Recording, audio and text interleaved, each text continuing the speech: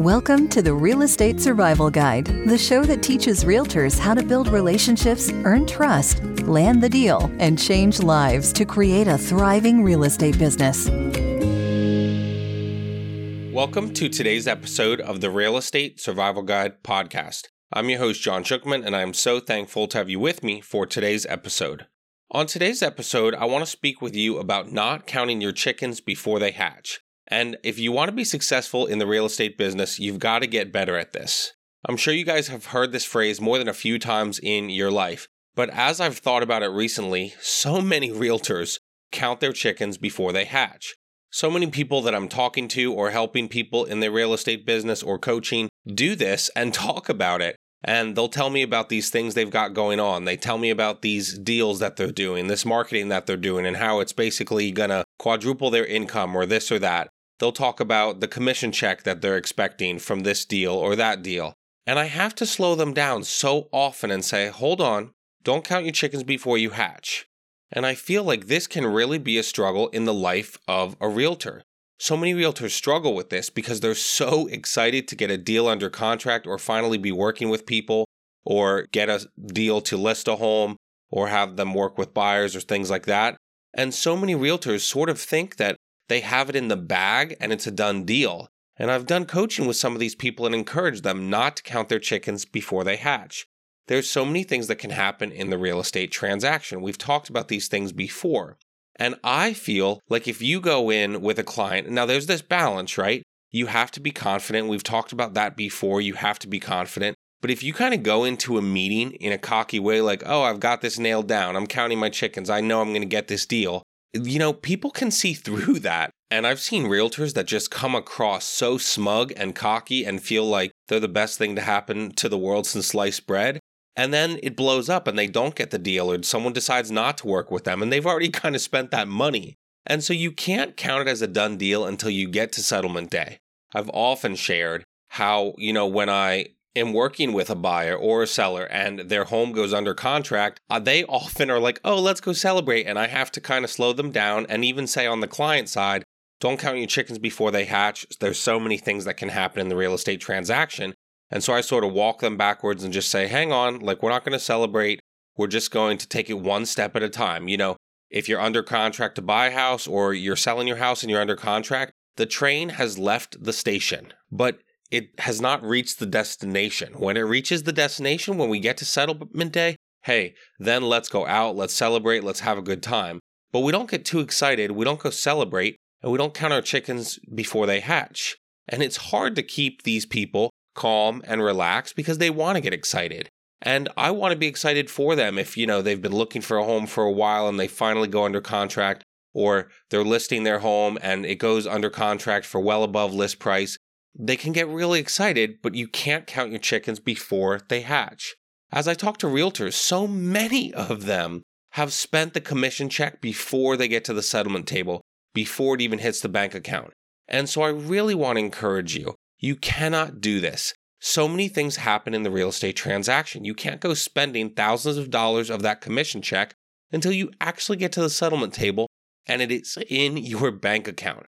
I love what I do probably more than almost anyone in the world. I love getting excited when a home is under contract. I love, when my buyers or sellers are excited.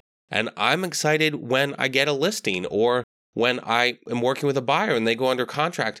But I can't count those chickens before they hatch. I can't go celebrate. I can't go party it up because I'm under contract. I still have to be that cool, calm presence in the real estate transaction because, again, deals do blow up.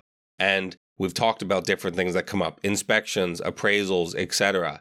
I know I've shared before about I had a house in Lebanon and they were so excited. They were under contract on their dream home, this, that, and the other. And the house ended up needing about $100,000 of work. So imagine if I would have already in my head spent that money, spent that $4 or $5, $6, whatever $1,000 it was, and then the deal blows up. And those clients, they ended up buying a custom home and it did not settle for 8 months after the first deal blow up. They went 8 months between when we thought it was going to settle originally to the next one. And so that was 8 months that I did not get paid on that deal. So you can't count your chickens before they hatch. You can't go and spend that money just when something's under contract. You have to wait until the settlement table. And this is huge for realtors. I know so many realtors that just are not doing a great job budgeting and managing their money. And that is a whole nother podcast episode for another day that we're going to talk about. But in this one way, you cannot count your chickens before they hatch. You have to improve on this if you want to be successful in the real estate business. You have to realize that things can come up and make the deal fall apart or not go through.